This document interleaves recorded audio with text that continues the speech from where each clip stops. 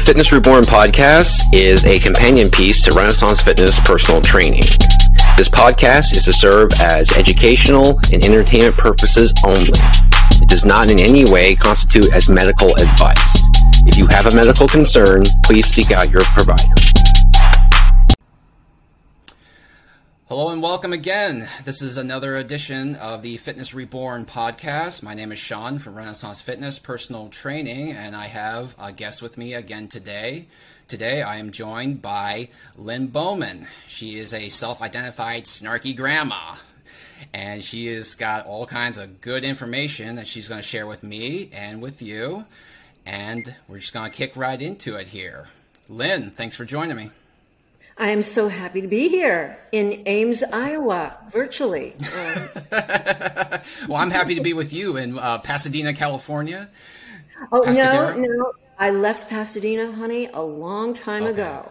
And I am now in between the redwoods and the ocean, about 35 miles south of San Francisco on the coast. Oh, nice. Yeah. I've been to California. I've been to California a couple times. I've been to San Francisco. Did you hug a redwood tree? Did you hug a tree? I didn't hug them, but I did see a lot of them, and I stood right next to them, and I was just actually spellbound about how enormous these things are. They're really magical, truly magical.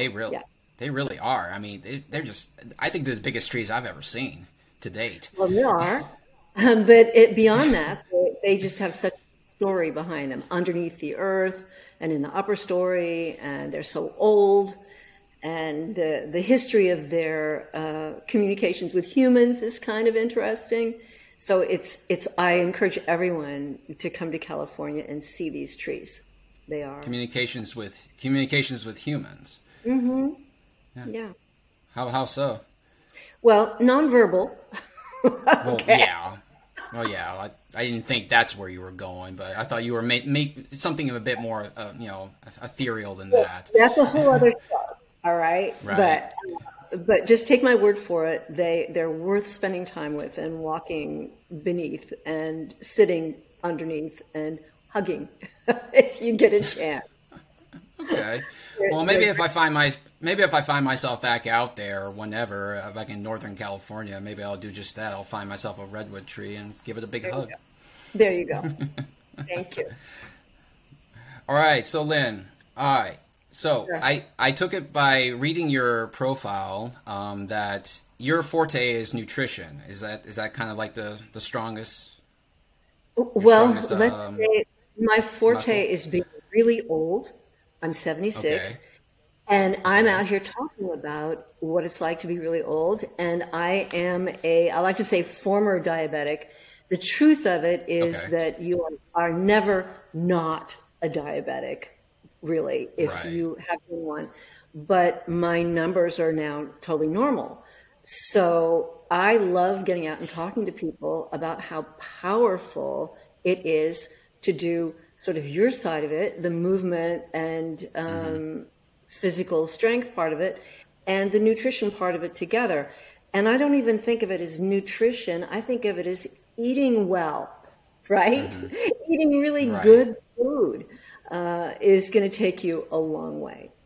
Besides having fun with some friends, dancing, moving, walking in the gym, whatever, those are the things that keep us happy and well into later life.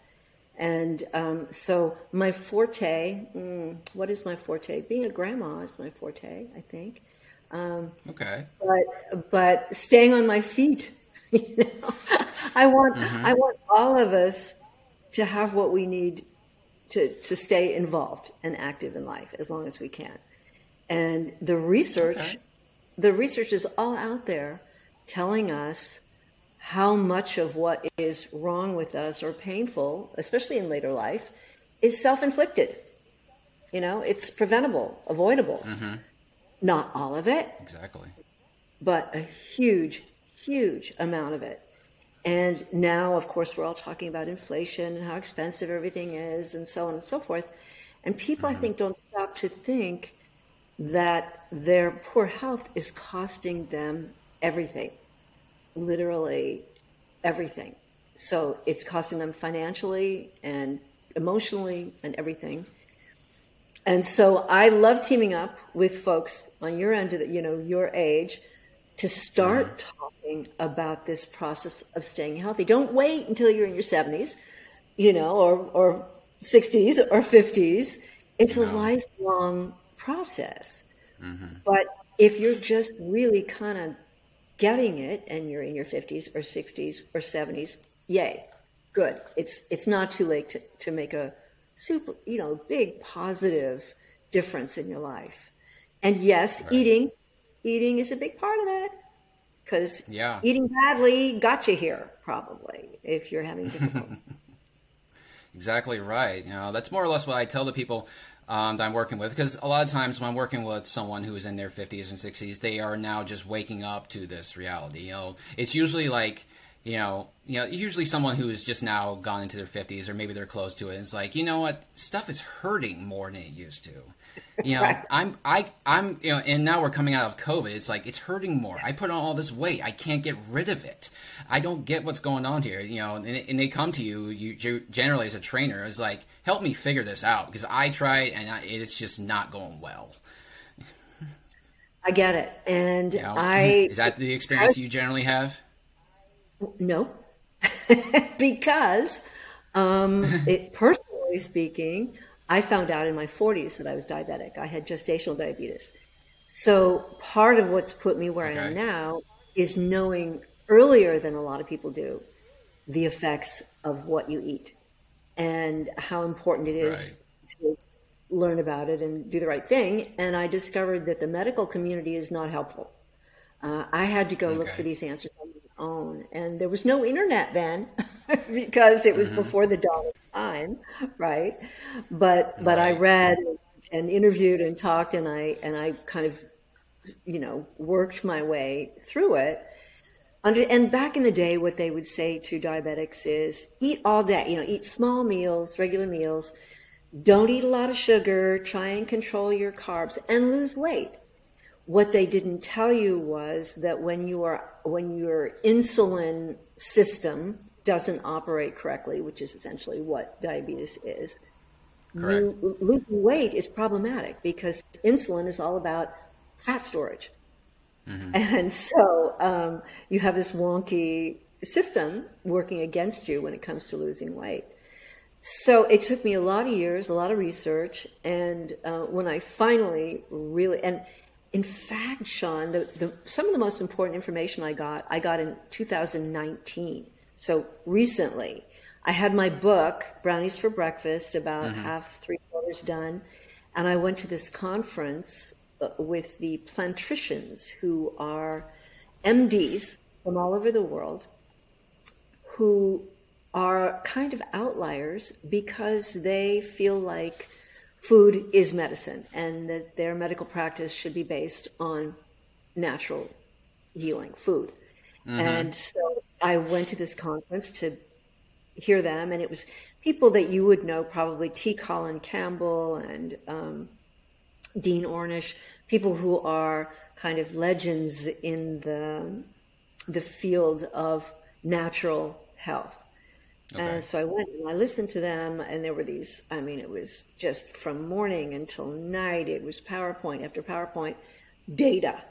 This was the first time I had seen a lot of the hard data on nutrition vis-a-vis diabetes, particularly, and heart health. And it was really plain to see that it needed to be, and I'm not the first one out here saying this, you've heard it before, plant-based, huge, and whole food, we know this.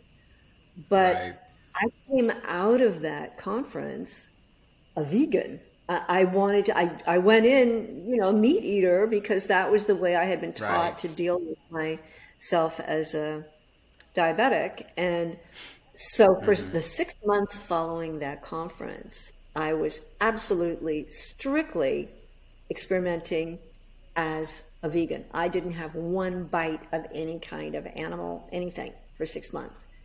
And went back. I had my blood test done. I went back in, got retested. Guess what? I had dropped several points in my hemoglobin A1C, which, and depending on where you are listening to this, you may not know that the older you get, and they've always said it's a progressive disease. I'm sorry, Mrs. Bowman, it's a progressive disease. It's just odd. So here I had proven, data point of 1, that it wasn't a progressive disease. I was reversing it. And then sure enough, as I went further, I further reduced it.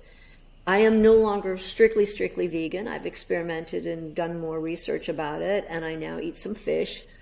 And every 6 months, I'll have a piece of grass-fed, totally from one of my neighbors, because I live in a rural place, and a lot of grass-fed cattle raised and finished here.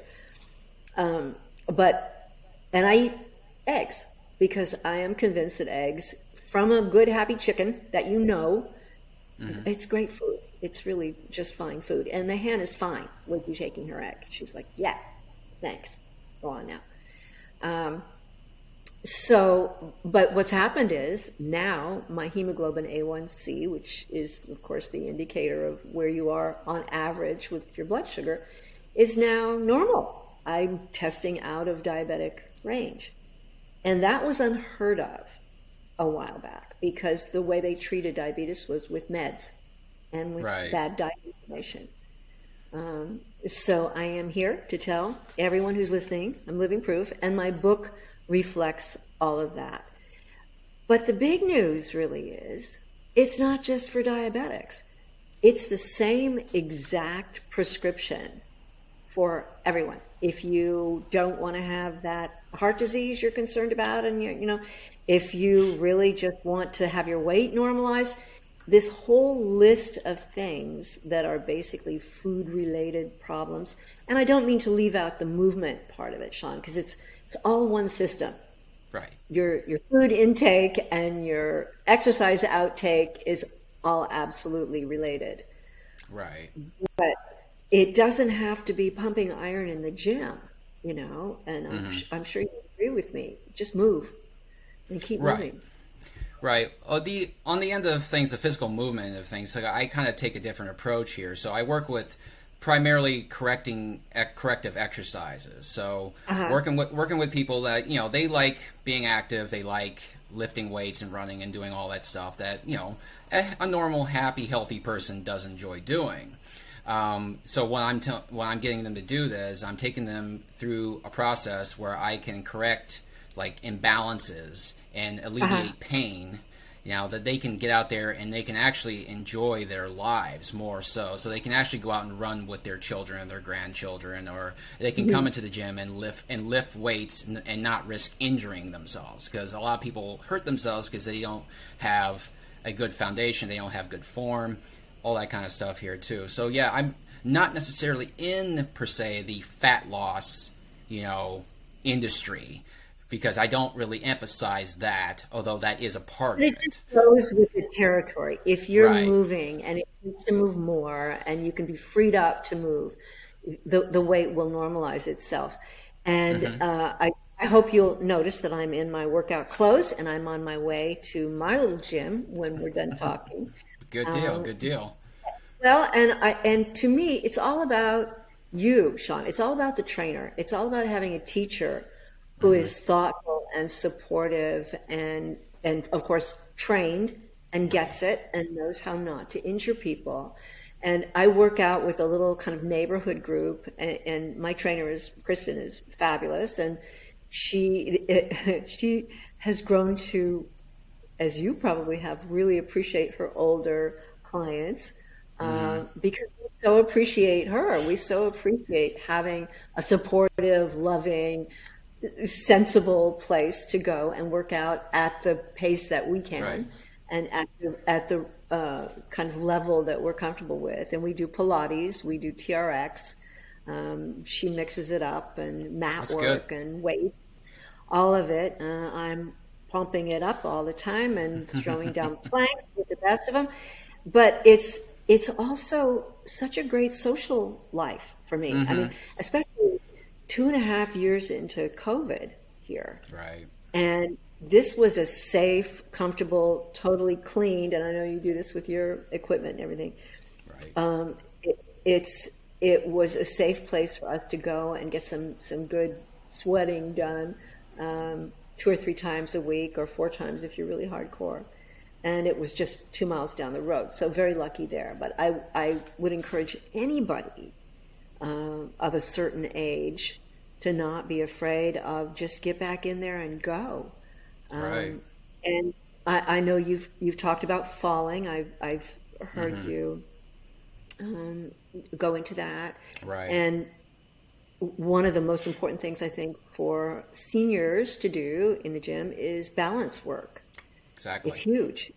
And you don't think about that until you have a really wonderful trainer, but just doing, and it's not hard. It's not hard. It's kind of fun and kind of easy, but just getting those muscles lit up again so that your knees are working and your arms are working and your balance is better. Right. And exactly. It also makes us just more aware of ourselves moving through space, thinking about it. Right, exactly. I haven't been so writing the balance recently, work, but until for seniors, recently. The balance work for seniors is extremely important. And what I've encountered when I work with older people is that the balance work, because by design, in order to strengthen your balance, you have to almost go into positions that are kind of precarious, and that kind of risk you losing your balance. And a lot of times, people are, actually I would say most of them, if not all, are afraid of getting hurt more. And so there is sometimes a resistance towards doing balance work because they think it's just far too dangerous. Well, would you agree with that? Like, that's just no, doing balance work isn't dangerous as far as I'm concerned. I mean, obviously, when we do that work in the gym, typically there's padding. You have someone supportive who's there. But I would much rather fall in a gym with my trainer than go headfirst down some stairs. I think just having the fear somewhat removed, feeling more confident in your body is huge. If it's been a long time since you danced or did any kind of heavy play physically, you lose confidence in your body, and working with a trainer in the gym can help get you back there, I think. Right. I totally agree. Like, I think it's completely necessary and vital to their life that they learn how to actually be steady on their own feet. What I'm saying is that I've encountered a lot of either outright resistance or just like, okay, I'm not sure about this, because it just looks, they've been told that they need to avoid getting hurt. And a lot of times avoiding being hurt means that you barely just don't do anything, that you don't risk anything, So, I mean, their fear is valid. But sometimes, being too scared will keep you from actually improving yourself. Absolutely. And life just isn't as much fun if you don't go out boldly sometimes. Right. We need to keep our confidence as much as we can. I think. And another thing that people are talking about now, going back a little bit on the nutrition part of it, because the fear subject makes me think that I was terrified of not eating, of not having food with me. And now all of the evidence has come back. The science is very clear that for diabetics and a lot of other issues, really all humans, we're not designed to eat 3 meals or 4 meals or snacks all day. That's not how our bodies are made. We are actually designed, hardwired to go without food.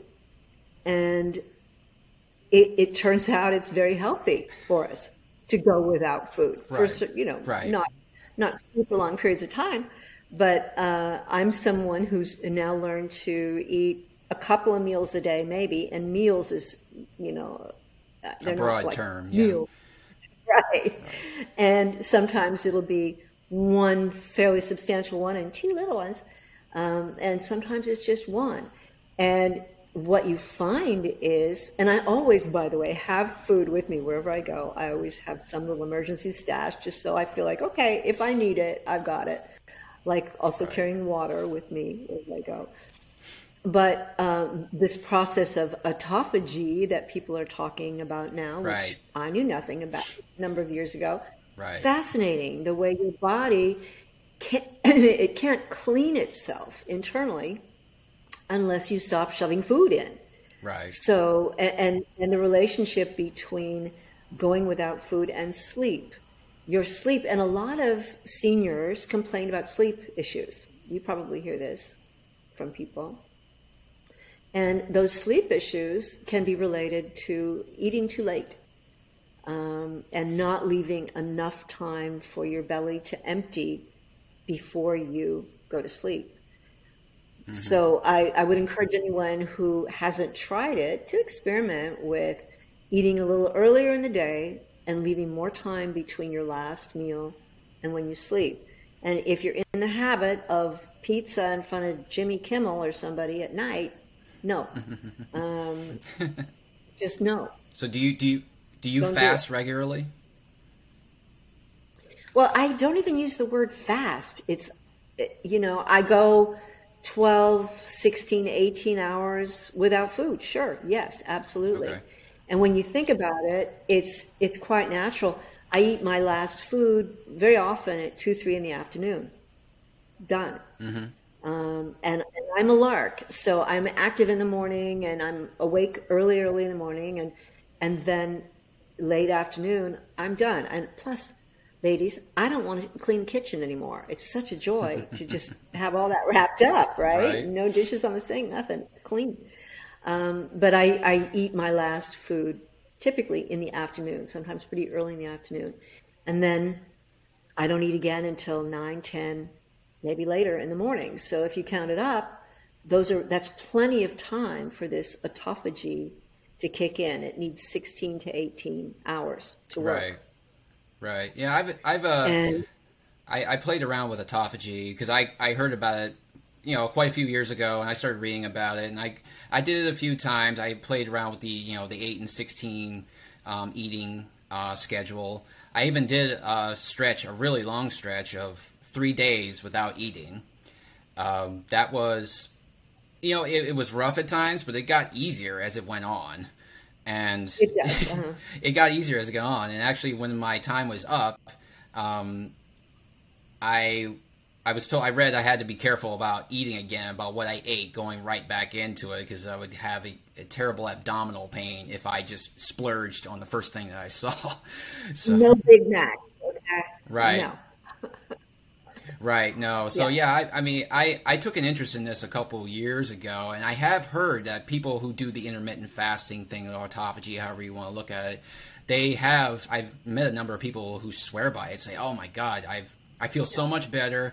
I've dropped this weight that I couldn't get rid of. I have all this energy, Yeah, it's just, it's something that, it's not new. Fasting is not new. It's been around since the dawn of time. No, it's right.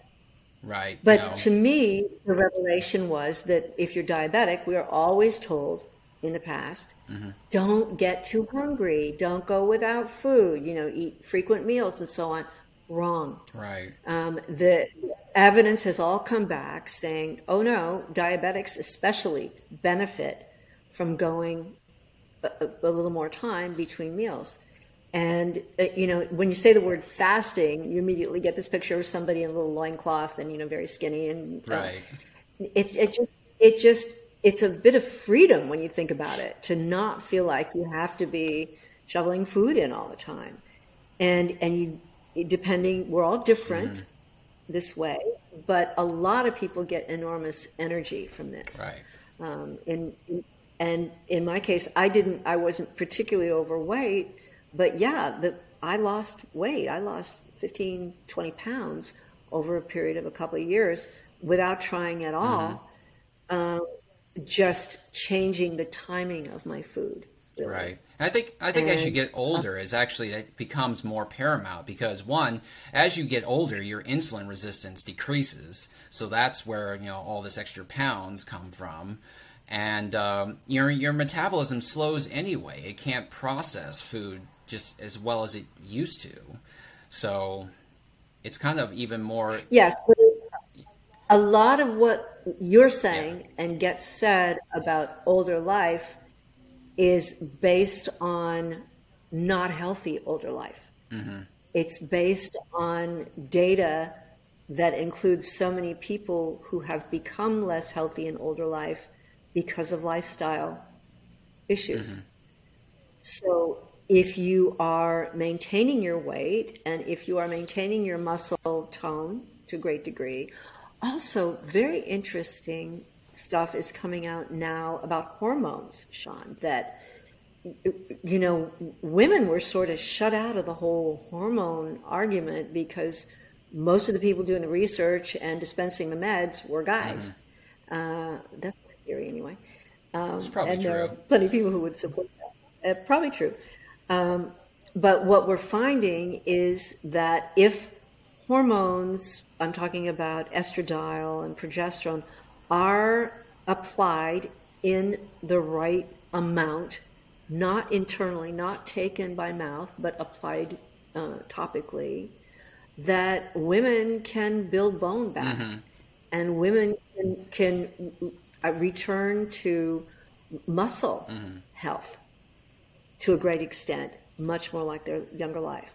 So, and this is fairly new because hormones for women got a terrible name, some bad research, some bad PR, saying that you were going to get cancer, if you took hormones, whatever. Mm-hmm. And so we have a whole country full of angry women in menopause now who are going, wait a minute, what's wrong with this picture? But it's a very hopeful picture that the news on hormone replacement can make a huge difference in how we go on into later life. Right. And of course, so many more of us are being athletic mm-hmm. longer and running marathons and so on. Right. I'm a horsewoman, and there are plenty of women like me, old babes out there riding around. And we're the ones saying, wait a minute, so if I break a bone, I'm done?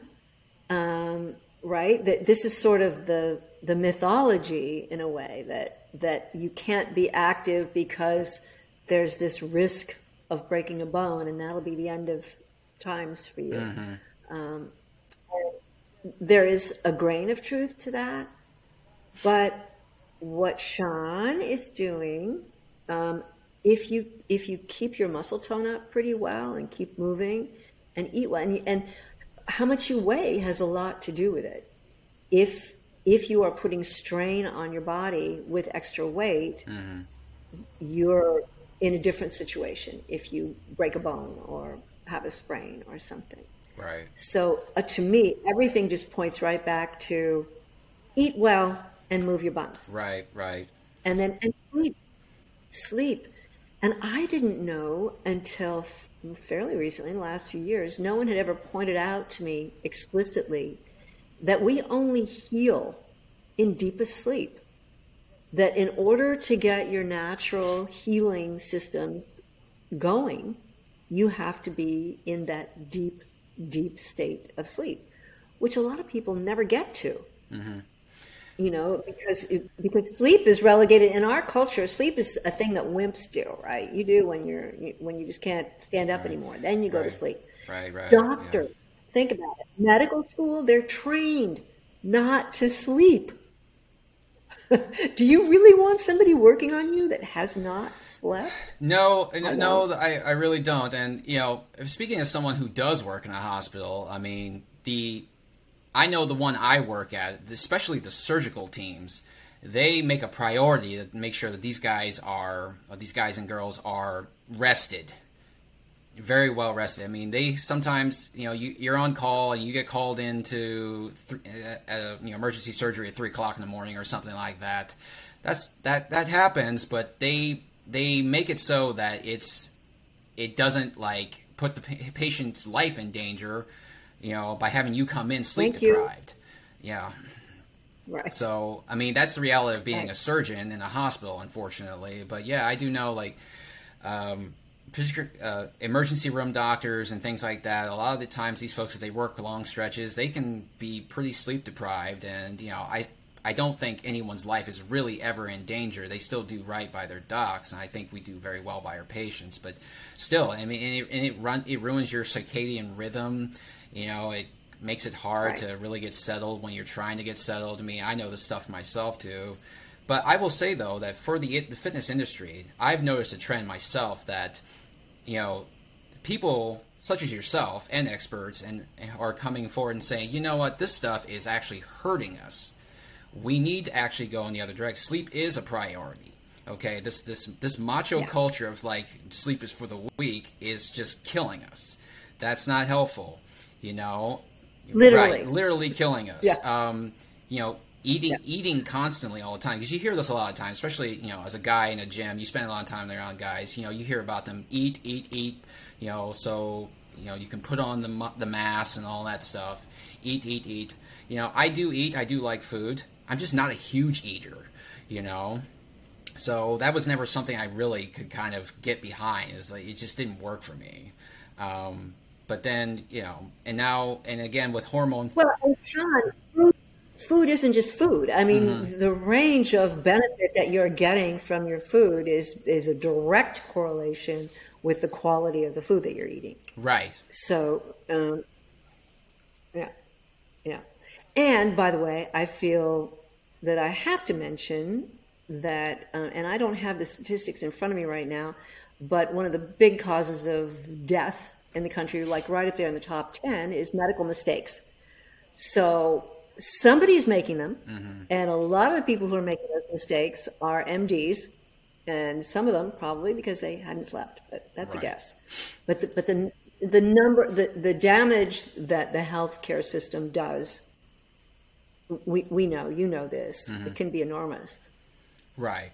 As long in addition to the healing that's done, in addition to the fixing that they've done, we need to do better with our healthcare for sure. Right.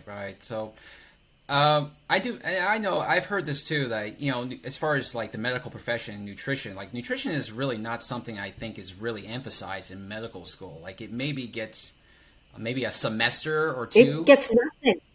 No, it gets like a few hours. Right. That's it. And if you question any of this, all you have to do for your own research is go to a hospital cafeteria and look at what they're serving for food. And that should answer all your questions about it. And there are exceptions to this, very few.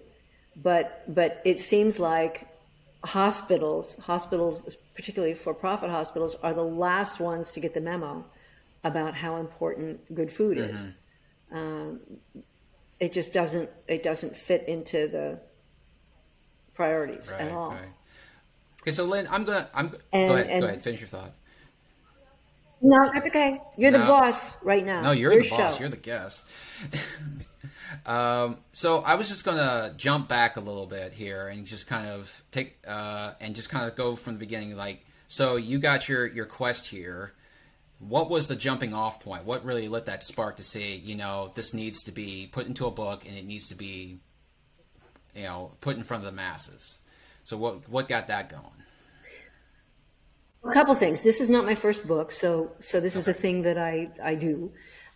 But this particular book I did because my children, all, as I told you earlier, are in their later 40s, told me I had to do it. They said, you just have to put this out there. You have to write it down.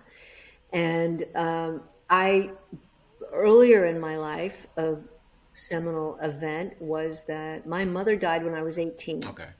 And she died of a chronic disease, which she couldn't have helped. It was kidney disease. But I had this very close-up and personal look at what chronic disease does to a family. And I lost my mother. I actually lost my whole family. My house, my dog, everything was gone because all the money was gone because of my mother's chronic disease. And so I've always been tuned into that in a way. And I understand how something like 85% of the bankruptcies in this country are because of ill health. Medical expenses, yeah.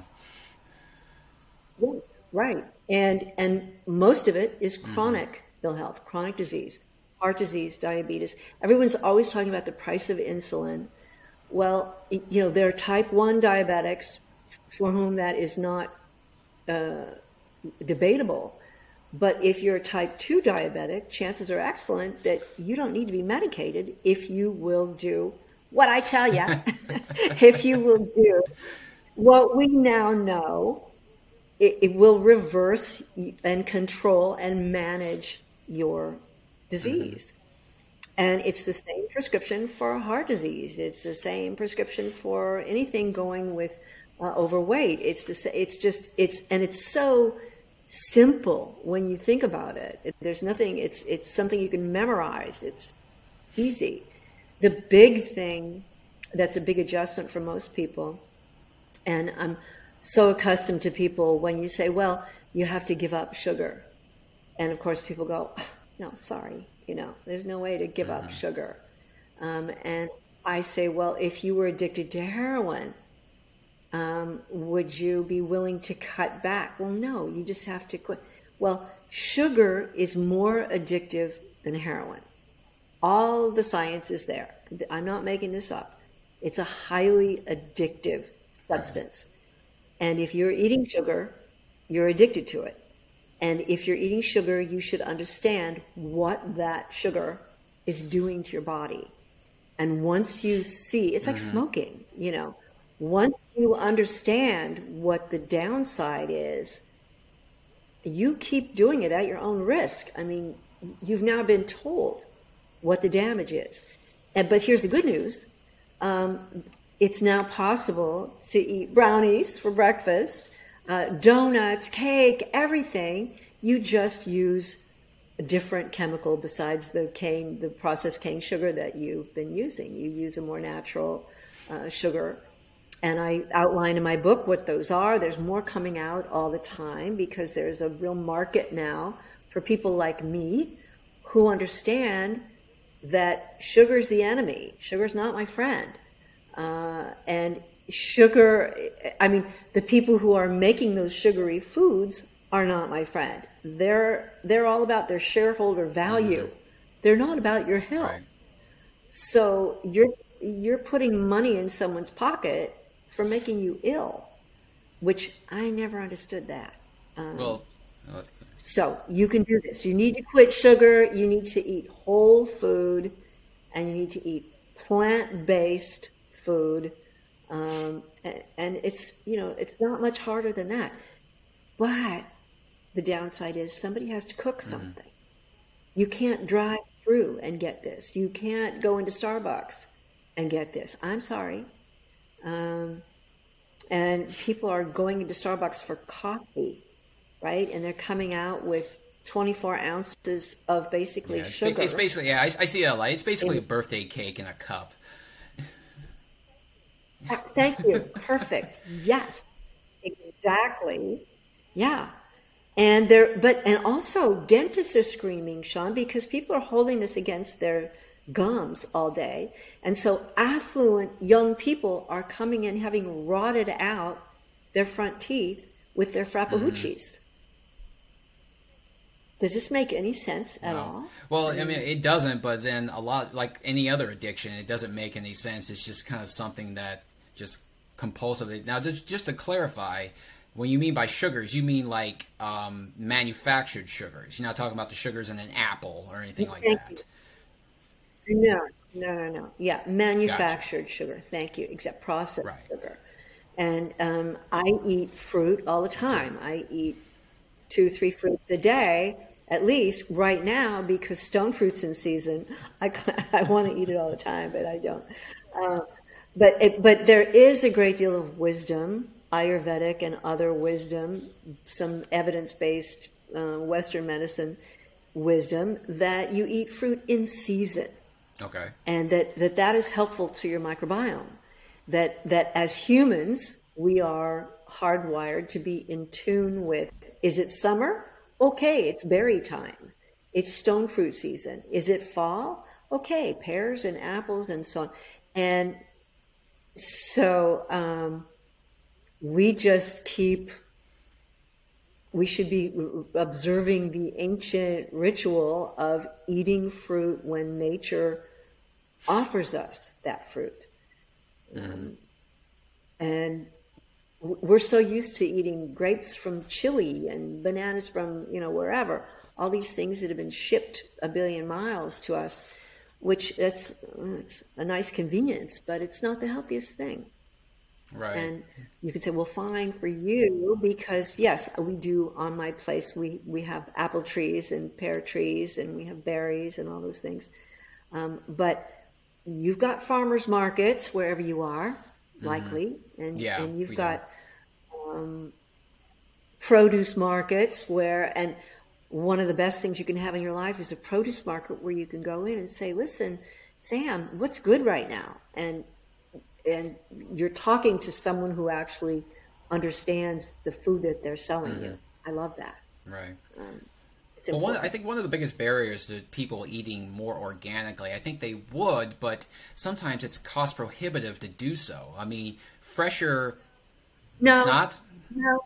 No. Sorry. I interrupted you rudely because this is so important. People seem to think that healthy food is more expensive. And in fact, what it will cost you is a little more time because you do have to cook. You do have to chop something. But if you think about how much, and actually, my husband snuck a Big Mac the other day, just kind of to see what it still tasted like and so on. And I found the receipt from and he got a Diet Coke and a Big Mac. And it was, I don't know, $8 or $9. A lot. I mean, by my standard, that for a crummy hamburger and a bad drink, you can fix a meal for a healthy meal for a bunch of people for that kind of money. And I actually, not too long ago, and I wrote this up in my newsletter, we hadn't been having people over because of COVID and all the thing. Everybody else has been trapped in their homes. You know what I'm talking about. And so we kind of opened the door and we had just we had 6 people around the table, which was great. It was a treat. And I made what I call beefless stroganoff with one of the newer meat substitutes, which I do occasionally eat. And I think they're okay food, if it kind of takes care of that yen that you have. I made beefless stroganoff, which has a lot of mushrooms and onions in it. It's a great sauce, kind of a 50s thing that we used to do over noodles. And we had a wonderful salad and a nice little bottle of Pinot Noir. I mean, modest, but good Pinot Noir. And the whole dinner for 6 people, including the wine, was $30. Nice. Now, where can you go? What restaurant can you go into? Whether it's a taqueria or some kind of fast food, and feed 6 people around a table very generously for $30. But you have to prepare it yourself. You have to think about it and know what it is, and you have to have some stuff in your larder. And so my cookbook it's kind of like a guidebook from start to finish, including what to buy, what to store, how to sit down to the table, right? Yes, please. Item number 1, sit down. Literally, it's in my list of how to do this. Sit down. Don't stand at the kitchen sink and narf down stuff. That's not eating. No. No. I'll tell you, I'm guilty of it myself. No, it's not yours. I know you are, and I know you're eating pizza at 11 I'm not o'clock doing at night that. sometimes. So I have that much sense. I'm not doing that.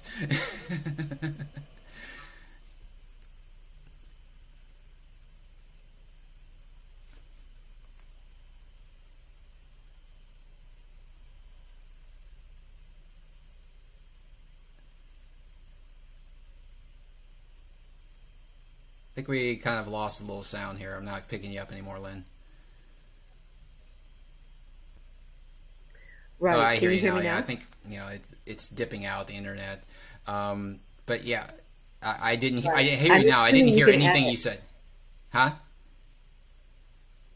I didn't say anything because I wasn't getting you, but Oh, you can edit, right? oh yeah, I can edit. Okay. Okay. All right. All right. So Where I were hear we? you now. It was I don't eat pizza at 11 at night. Okay. Right. Okay. I believe you. Right. Um, so you're the one guy in the United States who doesn't occasionally sneak some pizza in front of the TV I at don't. 10 I or don't 11 really at night. even watch television. Actually, I mean, usually if I'm eating standing up, it's because I have to go. Like I'm always moving. You're on the Huh? run, right? Well, and a lot of us are not watching TV anymore, right? And the younger ones are seeing whatever they want to see on their screens, right? Right. Their Exactly. iPads or whatever. So, yeah, all that is changing. But yeah, food, good, healthy food is not expensive. Plus, you're cutting way down on the trash. Less plastic, less paper, um, and let's not even count how much it costs you to go out and buy Prilosec and stuff to take care of the indigestion that you get by eating your crappy cheap food. Hmm. Um, cheap food isn't really cheap if you really consider the total cost Right. of that food. And don't even get me started about factory farming and where cheap food comes from. And if you're eating, especially if you're eating meat, any kind of meat, people think, oh, well, chicken is healthy. Why? No, it's not. Chicken is the most tainted meat you can eat in the United States. I mean, unless you're buying chicken from a local farmer and you know that farmer and you know Hmm. the chicken's name that you're now ingesting, chicken is a mess. They pump it full of all salt and all this stuff. So if you're concerned about reducing the cost of your food, and in a way, who isn't now? Hmm. Yes, food has gone up; it's more expensive. But if you're concerned about reducing the cost of your food, don't eat meat. Uh, right there, that's huge. Yeah. It's much less expensive to eat plant-based than to eat a meat-based Right. diet. Yeah, I agree, and I'll even tell you, like, I am a vegan myself. Um, so I got on that a couple years ago, and I was vegetarian at first, and then I decided to take it the next level and go vegan, and it's worked out pretty well. Uh, yeah. There are issues, Right. social issues. People point and stare, right? And they always Well, I mean, assume things about the you main because you're question you get is the inevitable, the ever present. How do you get your protein? right. Right. That How do you get right. your protein? What do you say? I get my protein from What the do you plants answer I to that? eat, which have proteins built into them. I mean, you see all these enormous mammals that eat nothing but plants, and they're absolutely Right. powerful creatures. They don't eat meat. Where do you think they get it from? Right. It just, it just, Right. it's a natural But line of thought to me. I was like, think of a mountain gorilla. A mountain gorilla, a silverback, is stronger than 10 men combined. He doesn't eat meat. Fruit. So there you go. Right. Right.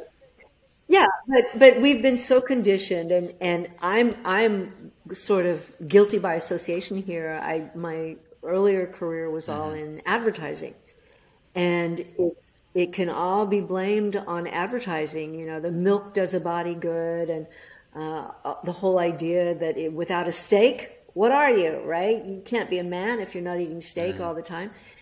These are all ideas that came through the advertising industry, and we're still guilty of buying that hook, line, and sinker, Wheaties, the breakfast of champions, and this kind of thing. No, no. just no. Yeah, no. It's the beauty of just advertising. No. Okay, Yeah. So if people were to get your book, Brownies for Right. Breakfast, where would they find it, Lynne? It's on Amazon, and so if you just put Brownies for Breakfast in on Amazon, it should pop right up. It is also, if you would prefer to buy from your local bookseller, and I would encourage you to do that. I love local booksellers. Just ask for it and have them order it for you. They can order it through their wholesaler, Okay. Ingram Spark, and it's designed so that it works for 8-year-olds and 85-year-olds. It's very simple, very graphic. I just happen to have a copy Good right for here. you. It's big pictures, big type, and it's also, I want to brag a minute. I took the photographs myself on my iPhone, most of them, not all, but many of them. And the reason is because, having worked in the advertising industry, I saw what they did with food when we would do a shoot to make it look good. You'd paint it with stuff and dip it in stuff. So I wanted to present food the way you would make it, so that it looks like a real person made it in a real kitchen. Right. And Right. it's realistic. So all the photographs are, even though I think some of them are very nice, here's blistered padron peppers. I think we've all experienced that shock of when you see how a certain food looks in a picture, and then you actually get to it, and you're like, wait a minute. Right. And here's one of my favorite meals, Sean: popcorn and rosé wine. When did you ever see that in a diet book? I mean, I don't look at a lot of diet books, but I'm assuming probably not many. No. So, because to me, and look at this. I'm just opening any old page. Aren't these the most gorgeous things? Those are watermelon radishes, which, if you start really eating whole food, you end up going, wow, this is so beautiful. Who knew that a radish could be not only so delicious, but so pretty to put on the table? Here's a thing that I spend a lot of time on: soup. This is red pepper soup, because Americans don't eat much soup. And it's so easy to make. It's so satisfying to eat. It really fills your belly. And I don't know. And then you can use it for sauce. It takes just a few minutes to prep some stuff and throw some stuff in a pan and make it. But for some reason, Americans just, I don't know why exactly. It's kind of a grandma thing maybe, but I think that soup is a great addition to your table. And again, going back to the money thing, soup is the way you use up all the stuff in your fridge that you bought with good intentions, but it's kind of getting limp and it's been there a few days. Make soup. Use it all up. If you are eating all the food you buy, you're saving money on food. If you're throwing food away, no matter what it is, you're spending too much on your food. So soup is brilliant. There's a soup in the book called Genius Soup that, as you can tell by its name, is particularly brilliant because you make a pot of it and then you can make all these different meals with it just so easily. And a thing, you probably know about this, Sean, but chickpea pasta. Have you tried chickpea pasta. No, I've not tried that. Well, you're going to now.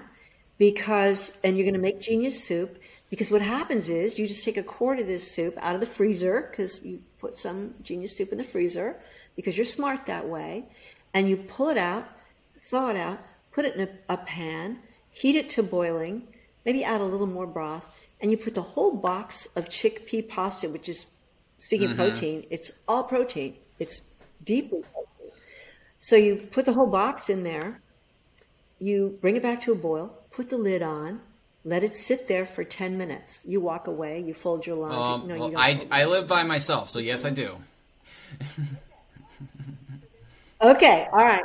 So then you come back and it's all ready. And it's this wonderful, like a grandma had been in the kitchen the whole time, making you this noodly, vegetable-y, wonderful. And you sprinkle a little nutritional yeast flakes on top, a little, maybe some vegan Parmesan on top of it. Such a great meal, and it cost you the price of the chickpea pasta and a few old vegetables, right? Which not much. So good, and you can feed 3 or 4 people, 5 people from that little pot that you just made out of that one box of chickpea pasta. So do not tell me how expensive it is to eat healthy. I won't hear it. Well, I was just parroting what people had told me, so I actually wanted you to address that. So good, because I did. I hope I made my point. No, I think you came through loud and clear on that. All right, good. All right, so Lynne, for anyone listening, if there was one big takeaway from this whole interview that you would want them to have stuck in their mind, what the one thing that they could learn from you more than anything, what do you think it would be?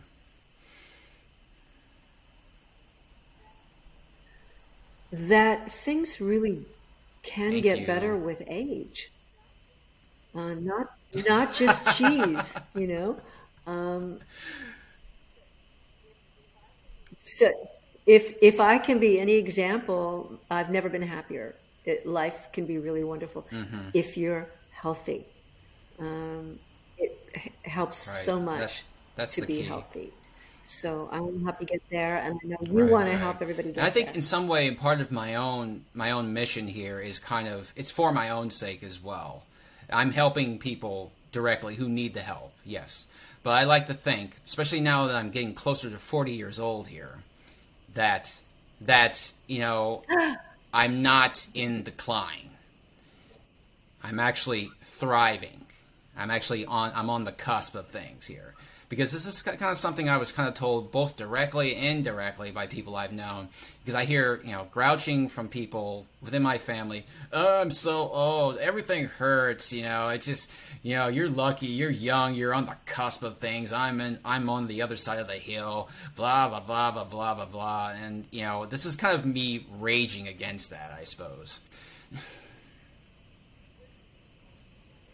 Good for you. And I will also tell you, as the mother of people in their 40s and also being a grandmother, especially, a little sexist here, but you men, you start getting so much better in your 40s. I agree with that. I agree with that. And I've actually seen that myself with guys that I've known for a while. I think that's probably pretty typical, actually. Around 30s and 40s, that's when a man tends to really come into his own. Because some of these guys that were just kind of burnouts when I knew them back 20 years ago, and when we were just out of high school or in high school, and now they are just like, wow, what a turnaround. Like, they really have a good life, And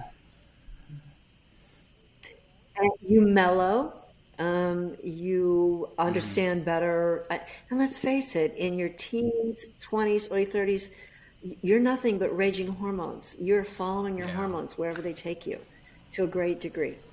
And we are having children later, speaking now more for women. So many women don't have their lives completely consumed by children and family in their 20s.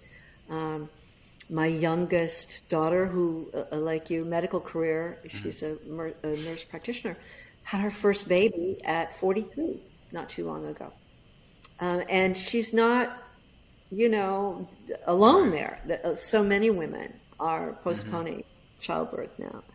So no, you guys just start getting really, really good in your 40s, and then 50s, even better, and it goes on. My husband is it's better all the time. I'm sure he's happy to hear you say that. The aging phobia applies to guys too. I mean, it's it tends to be associated more with women, because they associate their vitality and their youth with or their vitality and their beauty with their youth. And, and they get subtle messages like, if you are beyond a certain age, no guy's going to want you anymore or something like that.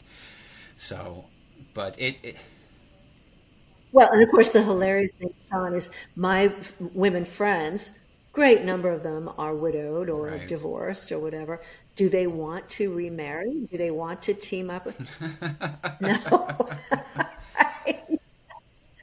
No, because finally, they're free and they're happy and they're independent and it all goes back to health.